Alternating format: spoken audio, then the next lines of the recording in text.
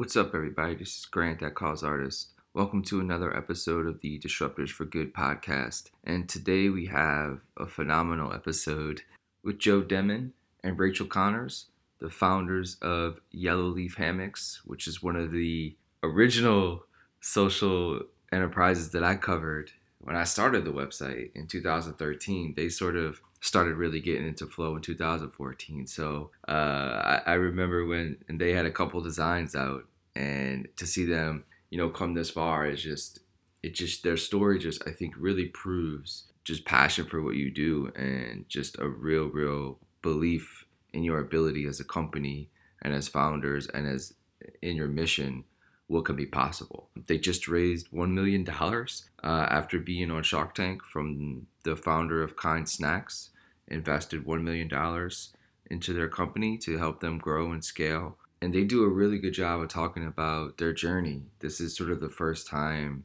they've really talked about everything in a long format.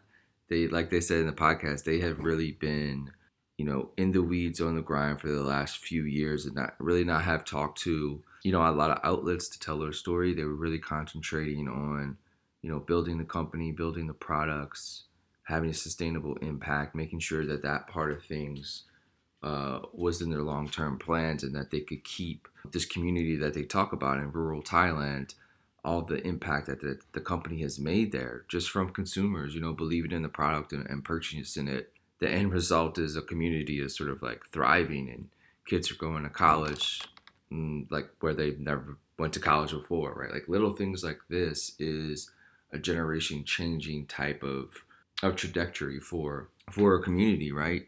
And it's just amazing. I love everything about Joe and Rachel, and I think their story is incredible. It's super inspiring. I think that's what I enjoyed most about the conversation is that look, they started with just a couple dozen hammocks, right? Selling it out of Rachel's Volkswagen, right? Talking to their customers and figuring out what the price point is. Like, what's a good price point? What would you pay for this? Is you're just asking people, feeling the fabrics and getting their thoughts. I mean, getting customer feedback face to face, it was just huge for them. And it was starting as small as you can start, right? Buy a dozen, sell a dozen. Buy 30, sell 30. Buy 100, sell 100, and so forth and so on. And it just accumulates over time to build a brand where the founder of Kind Snacks invests $1 million in you, right? Like, it's powerful. So I hope you love the conversation. We start from the beginning and we go up to now. We touch on so many different topics. Like it's so informative, so educational, and I loved it. So hope you guys enjoyed as well. As always, Grant at causartist.com. If you have any questions or thoughts, hope you guys have a great day and have a great week. And I will see you in the next episode. Thanks. Bye. So usually how I like to start these conversations is about the journey. Yeah, so I've always kind of had an entrepreneurial type career, and I was on the track to go to business school, actually, which is not quite entrepreneurial for me at least. And so this was in 2006 when I graduated college. The recession was coming around. I was in corporate world for a couple of years, and I saved up all my vacation days. This 2011, I believe, and went backpacking with some friends, for like a 3-week trip to Thailand. And midway through it, I was on an island and I came across a hammock that was on in a little shop over the water, super remote. And I jumped into the hammock and I was immediately struck by how comfortable it was, how different it was from what I experienced in all my other travels. And I wanted to buy hammocks. And so I started asking questions about where is it made? Where is it from? And this shopkeeper told me the story of the Malawi tribe and how they were weaving these hammocks, and how weaving hammocks they actually helped them go from being on the brink of extinction as a culture and society to eradicating malaria in their village and providing really high paid jobs in their community. And all this positive change was being created through weaving these hammocks. And I was like, wow, this story is insane. And this is about the time Tom's Shoes was already starting to happen. So I was familiar with social enterprise, but this was a model of impact that went a lot deeper than kind of the traditional kind of handout charity model. And so I was really, that story stuck with me. And a week later, I decided I needed to go visit this village. I couldn't get this out of my head. And so I actually contacted the shopkeeper, and he was able to connect me with the weavers and the original aid worker who started working with them up in the mountains of northern Thailand. And so I convinced this cab driver to take me to this village 600 miles away. And it was also the cab driver's probably craziest day of his career as well, because he basically shadowed me around through the jungle and off-roaded into there. But what struck me when I went there, and what really inspired kind of me taking the next step, was that I got to see this home-based production model where people were like, their lives were being transformed, and they were taking control of that transformation. It wasn't being driven by anyone else other than them and this amazing product that they were creating. And people had heard how much money they could earn, how great the impact would be. And they would hike as far away as from like the Laotian border to this community.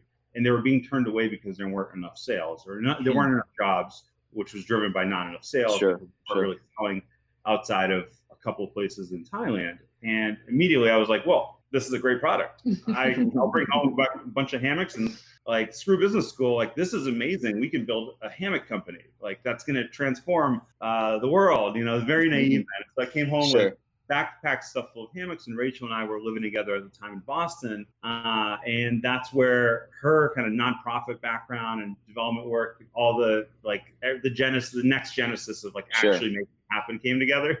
And that was the initial inspiration for me. Yeah. I mean, Joe came home with I just remember like the biggest smile, a backpack full of hammocks. He had his business plan written on the barf bag from the plane. And he was like, saw no problems, saw no way this wouldn't work. It was very clear to him. And so I had the joyful position of being like a little bit of an emergency brake on the enthusiasm and saying, let's see before we make any promises, before, tell people we're going to change their lives, let's just see what people's reactions to the product are. And so one of the things that really formed the way we started the business and, informed how we run things to this day was going out and just like starting out really small. We bought a pop-up tent. We went to these little festivals and fairs. We sold hammocks out of the back of my Volkswagen for, 2 summers. Just kind of hearing what people would say, taking that feedback, and using it to shape our product offering. So like the best examples I could give would be people said, a lot of people would say, oh, I got a hammock on vacation once, but I never hung it up. And so we were always like helping people figure out how to hang these hammocks they'd already bought. And I was like, man, that's so sad. And if people get these hammocks, I want all their neighbors to get in. I want them to get in. I want this new social media thing. I want them to tweet about it. And so we every hammock now that we sell goes out with a hammocking 101 guide that tells you exactly how to hang it up. We have concierge support if you have questions, so we really ensure that people get in there and relax. Or like we heard people say, oh, I used to have a hammock, but it fell apart. And so we found the most weather safe materials and, hammocks that, fit into our version of sustainability, which is like endurance and, not needing to replace it. And so just, the first, 1,000 hammocks we sold were all person to person, face to face. I have to figure out our pricing, everything. And so, well, the other thing we learned through that time was that we did not lead with mission at all. Like, we really made a conscious decision to, first off, we wanted to like see, is Joe crazy? Like, or do other people? And what we did was we just sold the hammocks based on the merit of the product being superior. And people asked the same questions that I asked in that shop. Oh my God, this is so soft. They had like literally the same experience that I had. And it was really powerful to connect with people at that level and hear them ask the same questions and then tell them the story. And then they had already been sold on the product quality and the aesthetic and everything else. And they're like, okay. And we figured out how to lead with product first, which is what I think is really important for a mission-driven business. And at that time, I think that was a newer idea. I grew up in a wonderful and globally progressive family where I was often being given, handcrafted items from people's journeys, and they just didn't have, the quality or the style that would make them something I would really use and treasure. And so that was something that we wanted to change around, kind of flip it, be product first, and the product, because it's so good, the mission becomes financially sustainable. Super important. I think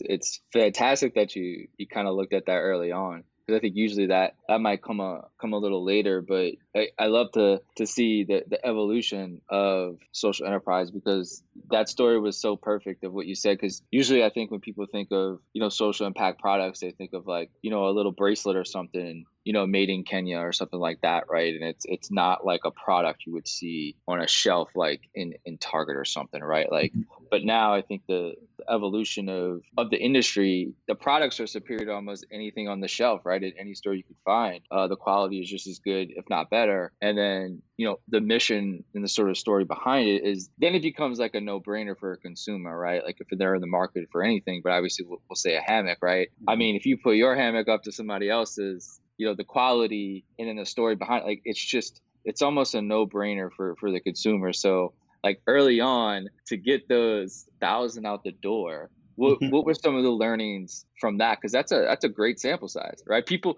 launch stuff with way less. Yeah, well, I mean, one of the great things was that it kind of shaped our business model in terms of like forcing us to be, we bootstrapped from the beginning, right? So Joe came home with like a dozen hammocks. We sold those. We bought 30 more, sold those, bought 100. And so I think that was like the best thing we could have done in terms of giving us space to explore and kind of having that growth. We lived in San Francisco for a long time where the mindset is like, where's your hockey stick? And we were, so pressure to grow fast. Yeah, it really instilled some good values for us in terms of growing our business and taking a much longer approach that we're now starting to see that like sharp rise in scale. But it took a lot of hustle, a lot of work. We started literally with the hammocks that I brought back. And so neither of us had any background in retail, anything with like web development or e-commerce. We had no background in like import export. So I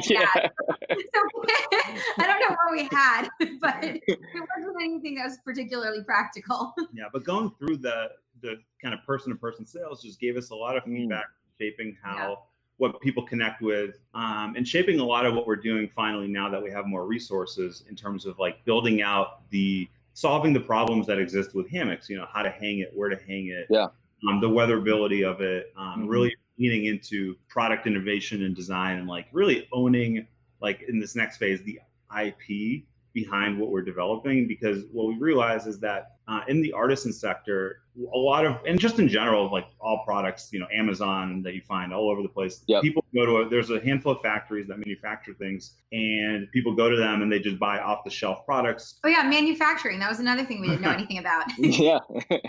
So learned a lot about how kind of products are made, and that it's basically most of the stuff we buy is just coming from the same factory with a different label on it. Right. And there's no long-term, it doesn't seem like there's a lot of longevity to those businesses. They're not being built to be like 100-year-old company. They're being built for, capitalizing on whatever trends taking place. And that's fine for the, both consumers and people running those companies. But for us, it was really important to build something that was going to provide long-term value to our weavers, and differentiate the company and provide, again, long-term sustainable impact, so that by the time we're done, the communities we're working in are out of poverty, or even well before we're done, which we're starting to see now. That was super important. So we leaned into that. And something that I think, so I mentioned that we didn't have a lot of background. So in many cases, we, reinvented the wheel, or we invented these all new concepts that we thought we were making up, only to later learn they were like, the cutting edge of social enterprise thought leadership. And we're like, oh, well, that's brilliant. But one of the things that Joe felt really firmly about and was so good about was looking at sustainability from this very holistic perspective. So from day one, we were looking at, and how can this be a venture that's not just sustainable on one end or another, right? So we wanted it to create the same positive benefit for the makers and for the consumer. And part of creating that positive benefit for the makers is making sure that we have the margins to be able to continue this venture, and make sure that we are, running things efficiently, and we're not just being led by our good intentions. We're also having a business sense. And so it's like, finding that balance between how do we make it this win-win for everyone. That was, I think, just like such a good concept that you had such a grasp of really early on. The first sort of face-to-face and the learnings from that, did you learn about price? Was that the biggest question you were asking them, or was that the first question, right? Is this a good price point for you? Is it too cheap? Is it too much, right? I mean, that's obviously matures over time, the pricing model. Yeah. At first, we started with like, people were like, how much are these? And we were like, well, how much would you pay? It literally started that way. Name your price. Huh? It was. And I would just throw prices out there and see what people's reactions were. And you got to gauge it firsthand, right? Right. Yeah. Right. And then we set a price finally. And then when we started really trying to grow the business beyond just these direct sales at little markets around New England, we quickly learned that we weren't pricing well for scaling into more of a wholesale market and getting it into stores. And so we ended up increasing our price to make it more financially sustainable as a business. I think we were like 20% under what we needed to be. And for like 2 years, we were like, well, we'll just have to make that work. I don't know. Right. And we finally got great, we got a bunch of things aligned and we raised our prices. And sales went up. Interesting.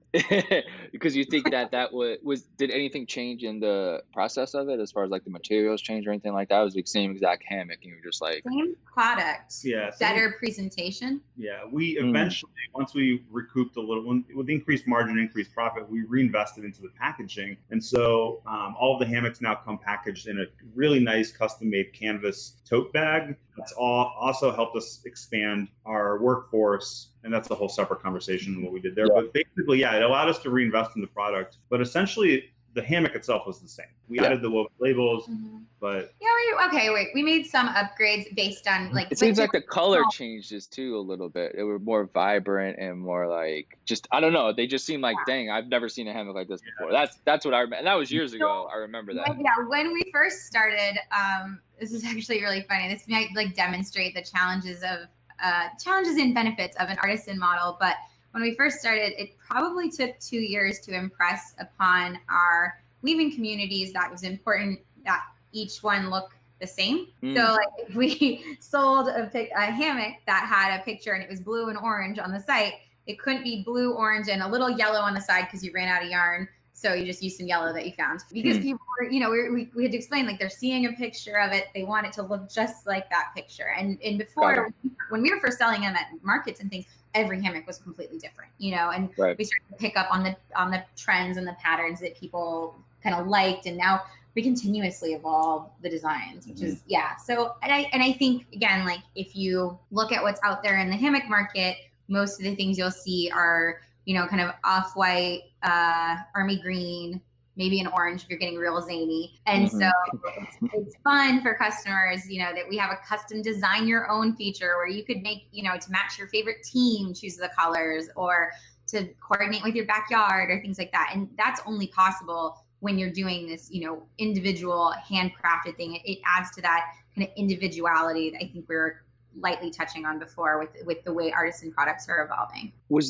Let's go back to, I think Joey mentioned maybe 2014, or you mentioned when you did like the Unreasonable sort of event that really, I don't know if it triggered something, but it validated something. Was there sort of a moment where you're like, let's like just do this, like quit everything we're doing? Because I mean, I think it's a big deal to like say, I want to do this, make some sales, but then also like dedicating your like life to it is like a different step. Yeah, I think what allowed us to kind of go in full time, there were a few things. The one, where the economy was. I think I had been laid off, and also we won a business competition and eventually got into the Unreasonable Institute. So going from the Unreasonable Institute, when we entered the Unreasonable Institute, that was the first time we really professionalized our operations and set out with some long-term planning to say, okay, here's how we're going to reach. I think we set a goal of having $500,000 in revenue that year, and really just sketched out how we would get there. And they, it's such a great organization. They set us up with mentors who were specific to our field. And so we learned for the first time how to do wholesale, how to start like differentiating our products in the marketing in ways that we hadn't been before. And really went like gung-ho in that 2014-15 year. That was where I feel like, and one of the things that we slowed down on was kind of talking about the business.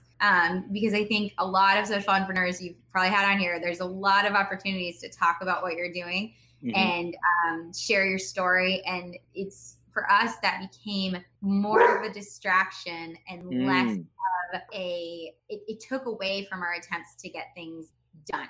You know, our business was always profitable from the beginning because that was what we set out as one of our precepts. Yeah. And so we really just went like 3 years heads down in the work. I don't really remember them. That's unreasonable. Just like set us into a place where we're really like, okay, let's. Yeah, it allowed us to, revenue. You know, it was a 5-week incubator where you're in the same house with mentors and 12 other entrepreneurs working heads down on your company, and you're surrounded with mentors that are specific to your industry, and that was critical. Yeah.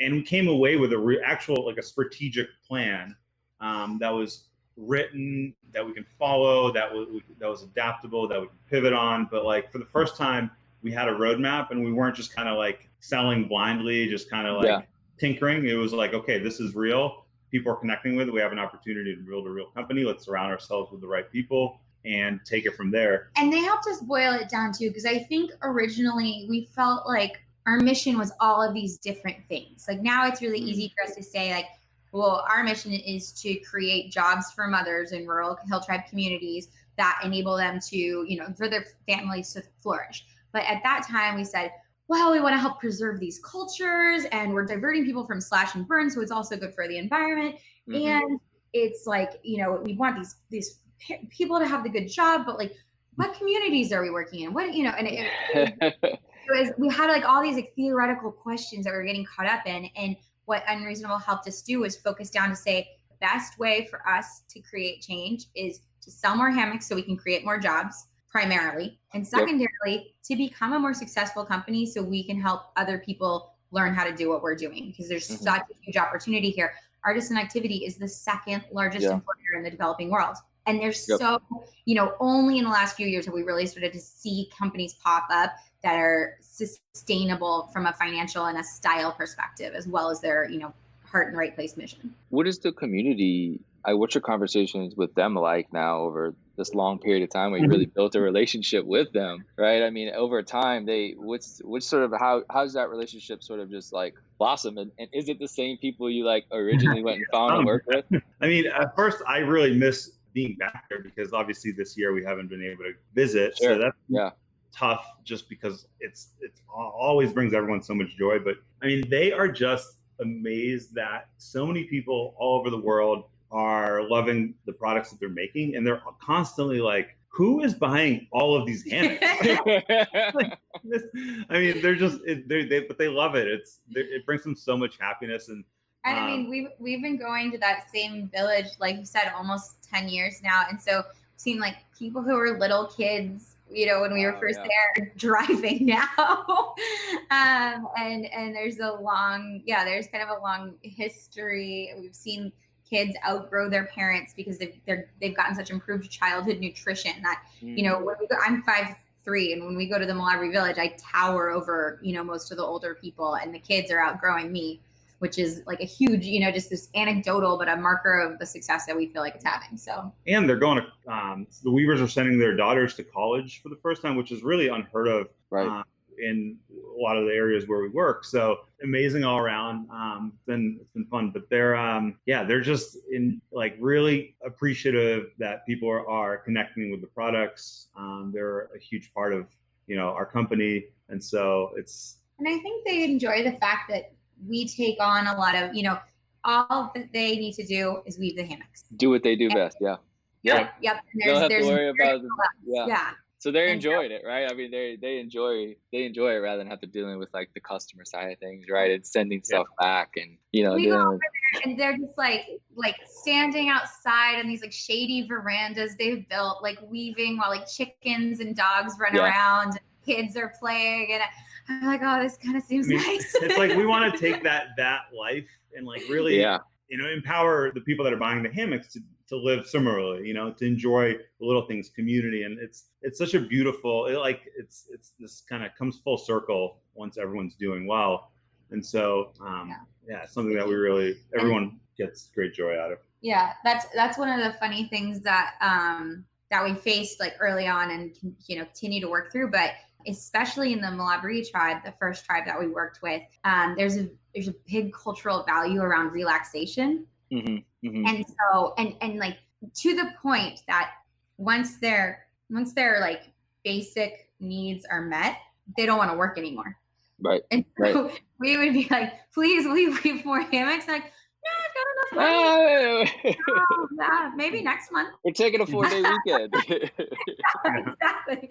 And so that was, it's one of those interesting things where we had to build the business model around that and accept it. Yeah. That's part of the things we're trying to spread. And so it's like very interesting when you're working across cultures. It's really important to listen before you But their culture, pun intended, but their culture has like weaved its way into the brand, right? I mean, that's kind of what when you go to the site and like, just the product and all the photos and like the marketing, it has that feel of like their culture, really, right? And you're kind of embedding that into North American culture, but global culture, right? Just people who live in more dense areas rather than rural communities. I mean, these are people who, like, in their lifetime faced starvation and forced imprisonment in camps, and yet have such a strong value on relaxation and enjoying life that even after escaping the depths of poverty, they still aren't going to become workaholics, to protect themselves in the future. They still know that they want to enjoy every day. And that is just like, I struggle to live that message myself, and I want to bring it to more people. I wanted to go back to something you mentioned earlier about the IP part of things, right? I thought that was interesting, and I think that's, I don't know if the Throne product is like your first dip into that toe, right? In developing that, whether it's a trademark, whatever it is. I mean, it's like amazing, right? And also you don't have to hang it, right? Could fit anywhere. Right. So was that sort of the idea that came from that? Was it's kind of hard to have IP around like the actual weaving aspect. We have to create like a product that is just to us, Yeah. As we started developing new products, we looked at how do we, first off, like what we wanted to do is make the hammocks more accessible to more people. And the way to do that is providing hanging solutions and building out our hammock concierge, which is like our customer service and kind of like help team. And the products, and we wanted to develop the products to support that. And so the Hammock Throne is really the first foray into like hard goods, and gave us an opportunity to really tinker and come up with something that is like, creating a whole new category of relaxation furniture. Like, we hate to call it a hammock stand because it's aesthetically and functionally, it's unlike anything else. It's in a category of its own. Yeah.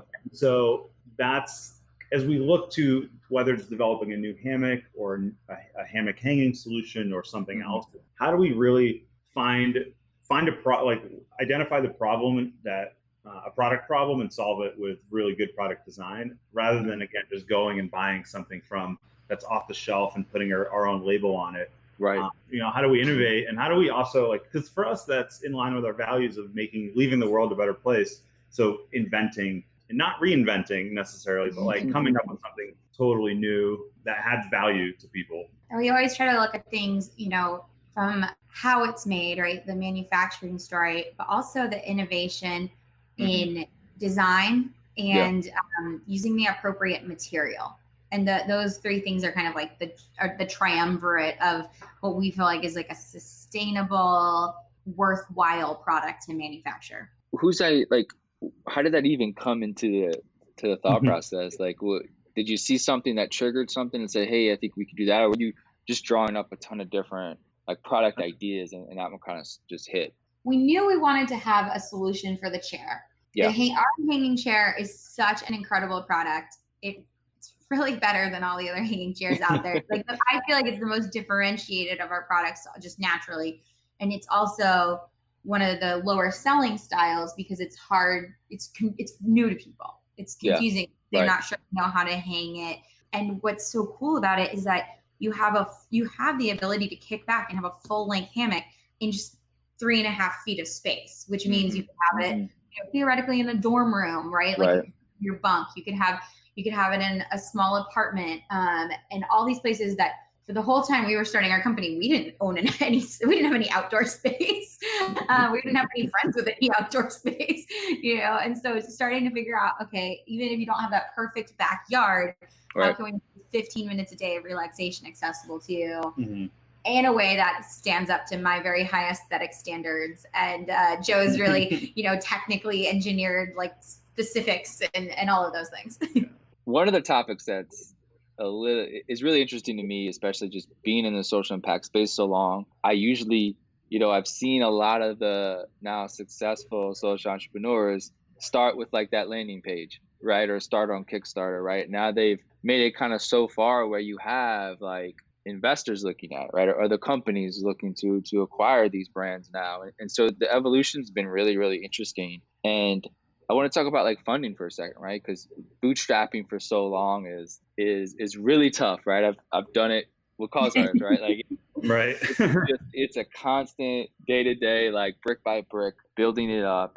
But at some point, I think most entrepreneurs face that point where it's like to really take that next step. Maybe inviting more people on board, right? From a capital standpoint, but also that brings usually like advisory and sort of people who can create different pathways, whether for UK's maybe get into sort of bigger stores and things like that. So what was the thought process? And tell us the raising money story. I mean, you kind of had an interesting experience with that. Yeah. I mean, in the beginning, we looked at, okay, like we just talked to maybe a couple of people and we're like, okay, no one's going to fund a company. Like this is just not.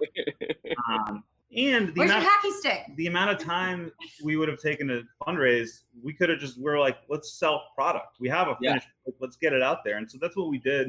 And eventually got to a point where we're like, we needed more money, but no one was going to fund a hammock company. We didn't have our plan together that we had after the Unreasonable Institute. Like things weren't really formulated to that level where it was investable. So we just continued grinding it out for a little while. And then through Unreasonable, we learned that, there are actually mission-driven investors. Like it opened us up to this whole world that we weren't aware of.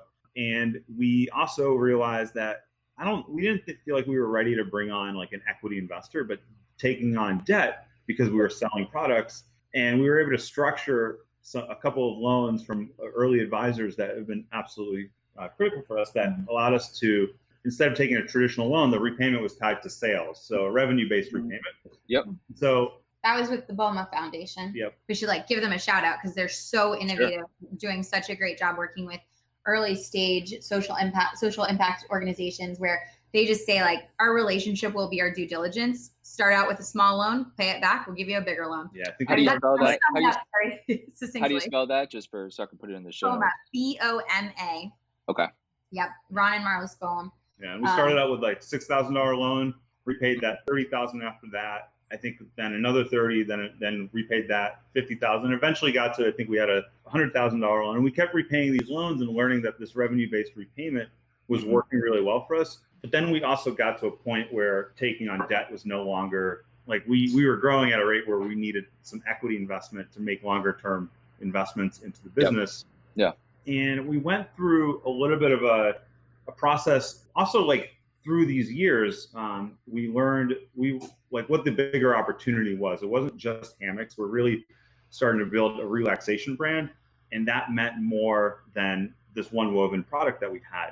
We were looking at how do we scale that? How do we make this so that it impacts more people, both on the consumer end as well as on the social impact side and the supply chain.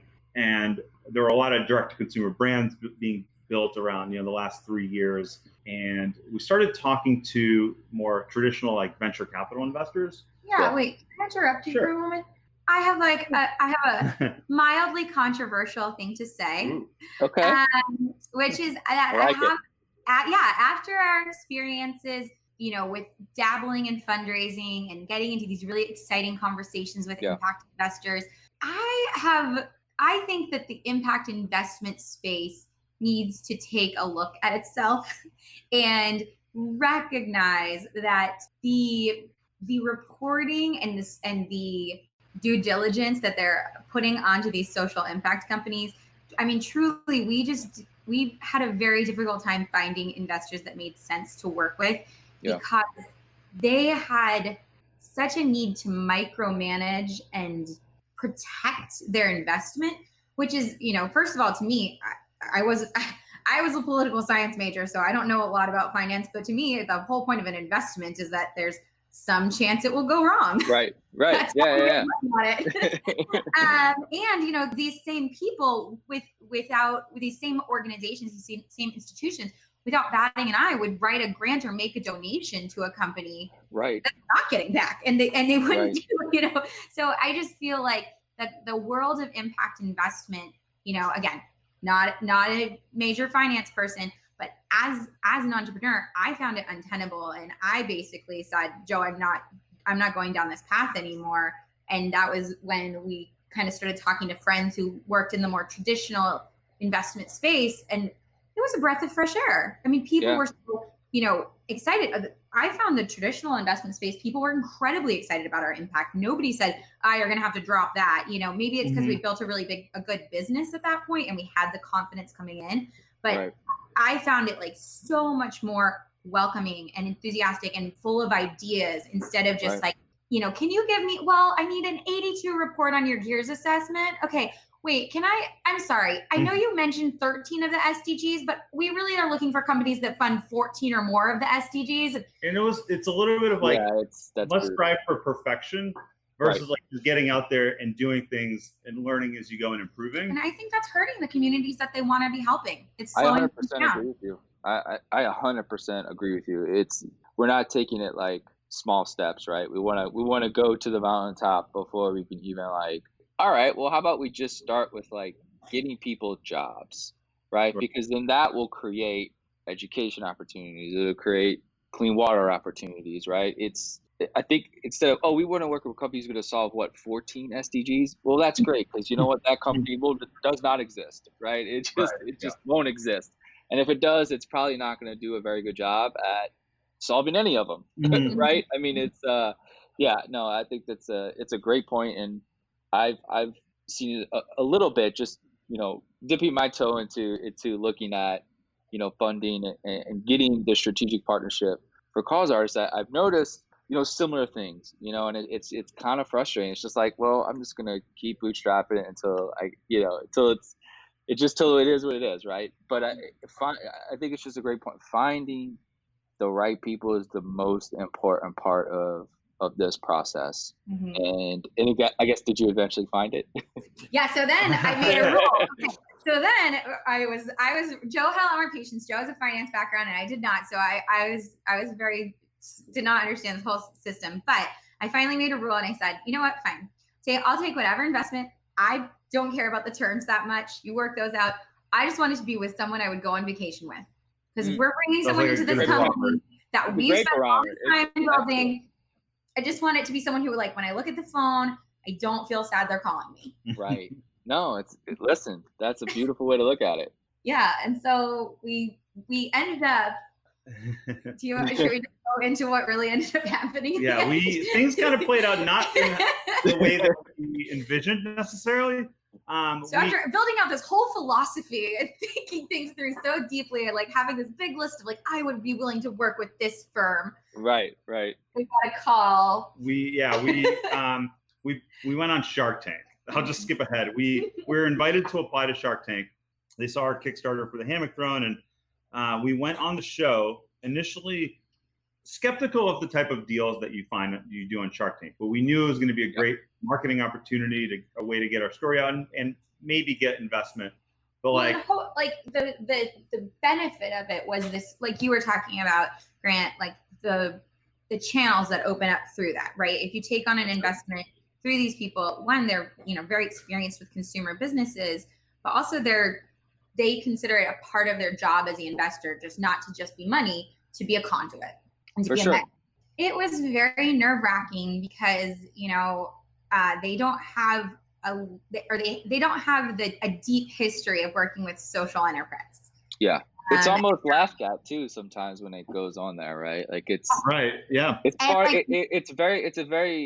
It's just off-putting a little bit. It's just weird how they like they like disrespect it for no reason at all. Like it's just and I weird. think it's evolving. I think their I attitude agree, has because been I think evolving. companies like you walk in, it's like, well, your business model is legit. Like even if you didn't have the mission side of things, it doesn't matter. The company stands on its legs on its own, right? But you give up the control, right, of the edit, so you don't Mm, know good how call. it's going to Yeah, look. for sure. And we saw Liz from Seiko Designs. I mean, one of the most incredible and well-spoken entrepreneurs with a very similar mode of operation and business model and goals as ours. And they just like, you know, the Sharks just did not want to hear the great things they were saying at that time a few years back. And so I had a lot of trepidation about going on.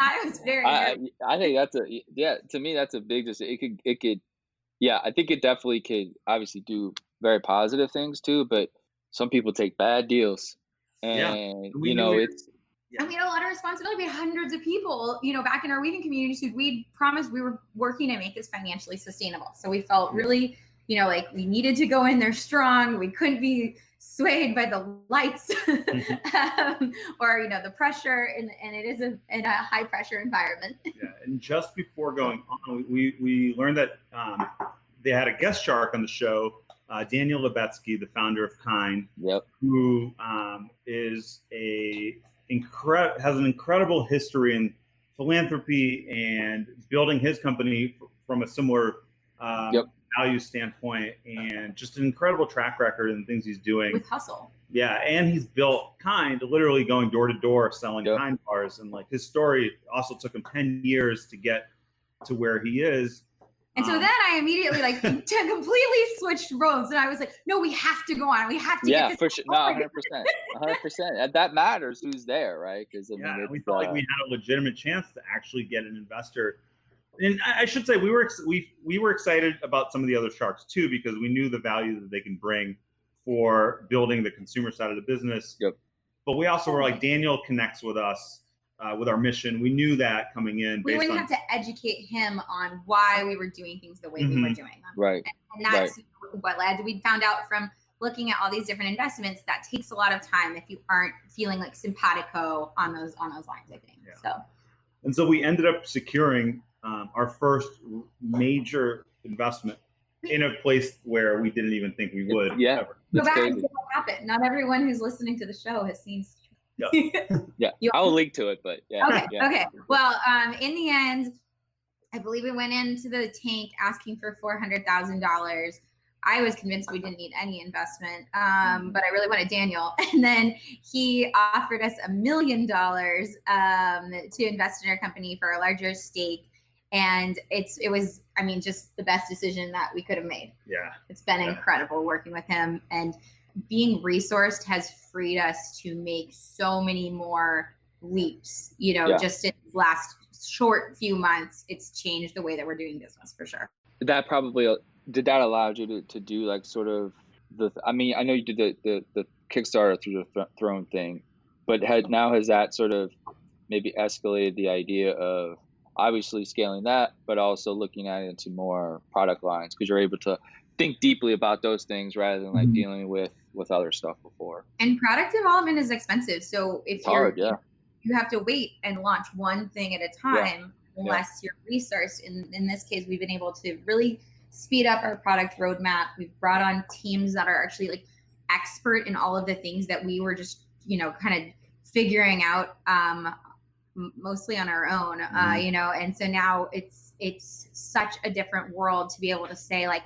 oh, I've got a good idea, and then kind of like kick it out to a few people and let someone run with it, versus being like, I've got a good idea. Oh man, that's going to be a lot of work for me to figure out. Right. Yeah. And we'd been working that way for a long time, where anytime we thought of a good idea, then we had to do it ourselves. I guarantee you, I know. I know exactly. I mean, to do one product really, really good is really, really hard, right? Yeah. I mean, to do one product at some semblance of scale, right? A physical product. There's so many variables that go into that it's really it's just hard to really do right? Like you said before, like adding like a simple like canvas bag, right, for the hammocks, right? We could say that's like, oh, it's just a canvas bag. Oh, that's a good but like that's not like a weekend thing and it's done, right? That's a probably more time than you thought to even implement that one thing. Yeah, and then we ended up like with that project, we ended up starting an entire like cut and sew program down in the city of Prague that's diverting people from sweatshop factories. And we were just like, oh man, there's like implications to everything you do when you start, expanding out beyond your core. And so finding that balance between focus and vision. So I'll end on the last two questions. One is when that capital came in, when you took that investment, was the idea to really go after like e-commerce a lot more, or was it to go and try to get into wholesale, right, and sell to Targets or whoever at that level, or was it just a mix of both? I would say more towards shifting our business towards the direct to consumer model, but really focusing on the wholesale side, focusing on really good strategic partnerships. Yeah. We had a couple of partnerships already in the works, and kind of like doing similar things around hospitality, retailers that can really tell our story. Places where people can really try out the hammock and experience it as opposed to just picking it up off of a shelf. That's kind of the vision that we have going forward, at least until people might be expected to have familiarity with how it's going to feel. Almost like a partnership with obviously now is not a great time, but like hotels, like their lobbies and stuff like that, or hotel rooms, like that could be also like a great space where like just getting Marriott as a client would obviously like change everything, something like that. I think if they're listening, they should call us. We're willing to take the long game on this one. I think the hospitality industry is like ripe for, I don't know, innovation is the right word, but like disruption in the way that like people feel like go into a hotel and kind of like, I mean, now sucks, right? Because people it's still a little different right now. But I think as we hopefully normalize maybe next year, I think I see with the airlines, like Delta, like I think like every product that they have when you get like your snacks and stuff, they're all B Corps. And Listen headphones are in first class on Delta flights, right? So I think you're seeing these sort of like massive companies like look at their offerings and be like, we could probably do better than this, right? Like just Marriott having like just a janky shampoo like that's in their rooms. Like, why not have a strategic partnership, with somebody that can have a product in there that's great. And obviously, if you walk in, you have like a hammock chair, and that's going to differentiate you from like a Holiday Inn or something. Yeah. I think you're right. Like, I think individual consumers have been voting with their pocketbooks for quite a while. This last decade, for sure. But I think that these larger corporate partners are going to see the opportunity to like put some shine on these companies that are trying to get a leg up and receive some of that shine back. Like, I will happily calculate out how many thousands of dollars, Marriott can return into our communities to help them tell the story of this is a real story. It's not corporate whitewashing or what's it called? Greenwashing. This is a real change that they can help create. So I do agree. Yeah. That's kind of what we're looking at with key partnerships now, is people who can help us move the needle in terms of the exposure that we have and the way that we get into people's lives. Last question is we kind of started with the journey, right? So we're going to end with the future. And I know that's right now can be difficult to answer because there's a lot, there's just, it's just a lot of circumstances right now. But as you look maybe, 3 to 5 years down the line, what does that look like? What do you hope that it looks like, for the company and for you guys? Yeah. So I love that question, and we're thinking about it a lot right now. And heading into, where we are today, we would already been focusing around like, what do hammocks represent in people's lives? And we've heard all these stories repeatedly of how the hammock is allowing them to transform their backyard. Even if like when they wake up and have a cup of coffee and look out in the yard and see the hammock, it brings them joy. It like puts them in seeing the product puts them in a different mindset. And so we really wanted to empower people to make relaxation a daily ritual in their lives and continue to take the kind of ethos that's encapsulated within a hammock and turn that into more of an experience in your home, in your backyard, and continuing to evolve our product line to really bring that, empower you to, again, make relaxation a daily ritual, a daily practice. Yeah. That can mean a lot of things. I realize that's a little vague, but also staying hyper-focused around hammocks and solving the how to hang problem, but also like doing more content and empowering people again, to practice relaxation. And so that's, we really hope that we can achieve that through more innovative products like the Hammock Throne, create this category of relaxation furniture, and doing that all through maintaining our supply chain, which will be a really great challenge we're excited for. Maintaining the positive impact in our supply chain. Yeah, exactly. And continuing to empower more of our workforce and doing things, whether it's, if it's not a woven good, like with the wood we're sourcing, right, looking to reforestation initiatives and really building out a bigger business that's doing things on the supply chain side that's in line with our core values and how we started. And so that's kind of this next phase that we're entering right now. Yeah, there's a lot of, I think we've learned how to be, hopefully we've learned how to be like both focused and have vision. And that's the goal right now, is to say, we know what types of things we see that we want coming up.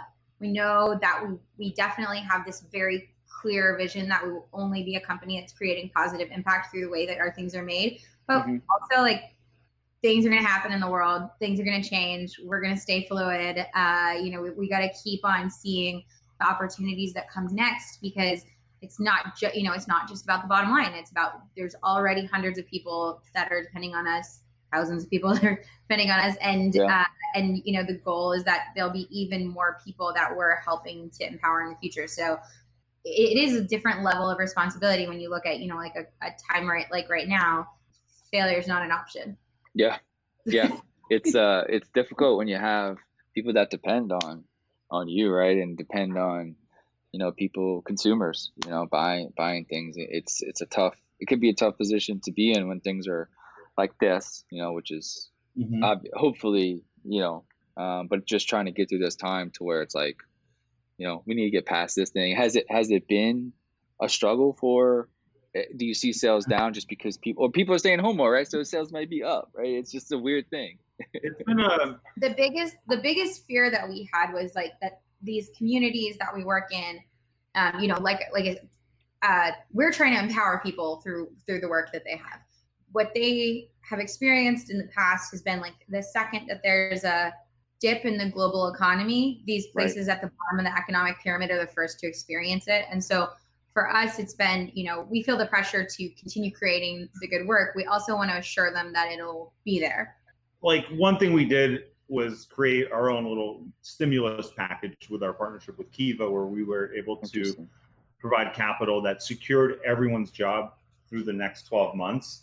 Wow. And that was really critical. Like, we did that really early on so that people had the security. And we didn't lose our workforce too. People might, because of the instability, even though they would make a lot less money if they were like participating in slash and burn agriculture, it might feel like the safer bet if we're not there to create reassurance, like this empowering job will still be there. Right. But when we did that, we also didn't know what sales would be like. And we started seeing a lot of the wholesale business was, obviously, stores are closed. Right. That took a major hit. We weren't getting paid on certain orders and things like that. But closing the investment when we did was really amazing timing for us. And then pivoting to more of a direct-to-consumer model was incredible. And that allowed us to make up and exceed where we were last year, and really bring this relaxation into people's backyards. And as people are spending more time at home, really provide something that's really of value and that people are benefiting from. And so that's helped our company for sure. But it's been, a little bit of it came with some initial challenges that we worked through. For all the other entrepreneurs out there, I just know how hard it is to push forward and focus when you're constantly worrying about the bottom line, right? That's been our existence for a really long time. And this just circles back to what it would be so great if our impact investment space was there with kind of open wallets to support the good work that's been going on, so that people can keep on working the way we have to grow in this time and to secure their communities, instead of the stress alone can be so damaging to the forward progress that you've worked to build up. So I just feel for all our fellow entrepreneurs out there struggling through this time, and I believe in you guys. Yeah, last thing I'll say is when you're talking about like these partnerships, and you're talking about doing like more stuff around relaxation. I was like, what would be cool is that like if somebody ordered a hammock and they get it, and then we open the box to get like a free audiobook from Audible, right? Like having those partnerships where, or like they get Exactly. 3 months premium to like the Calm app, right? There's so many meditation apps out there. The box, man, that's such an advantage to have like a person like not just open the box, like throw it away real quick, but like you get a hammock, you're laying it down, like you're opening it like slowly, you're taking everything out, you're reading the materials. Like that's a real advantage you have where like people like super focused on opening your package. Like there's a wealth of stuff you can do there, man. So that's going to be pretty cool.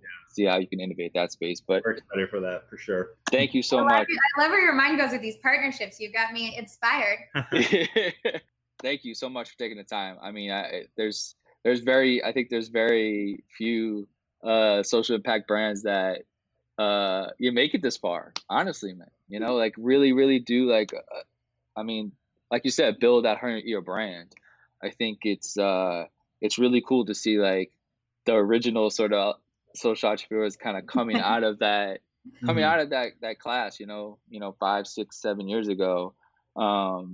That's just it's beautiful to see the success that people are having, man, and really kind of showing people how you can build a business in spaces you just may not ever imagine, right? I'm sure you wake up one day, it's like we have a hammock business, like, right? I mean, it's not like you're not 8 years old being like, I want to be a hammock entrepreneur, like it's I want to be a pirate. Yeah, so it's awesome where things can take us, and travel is always a big part of inspiration for everybody, man. I always say this, but I would say 80%, 90% even of people I interview, travel has always been the inspiration for why they do things. And right now we don't have much of that right now, so we're having a wasted year of inspiration. But get in the hammock, let your mind travel.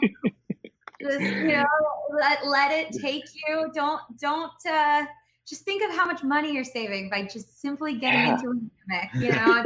It's so much better than an airplane seat in an economy. unless they rip out all the seats and they put hammock chairs in all the airplanes, then that would be cool. You can finally retire when that happens. Yeah. Oh my gosh, I love it. All right, well, Grant, thank you so much for having having a great us. time, man.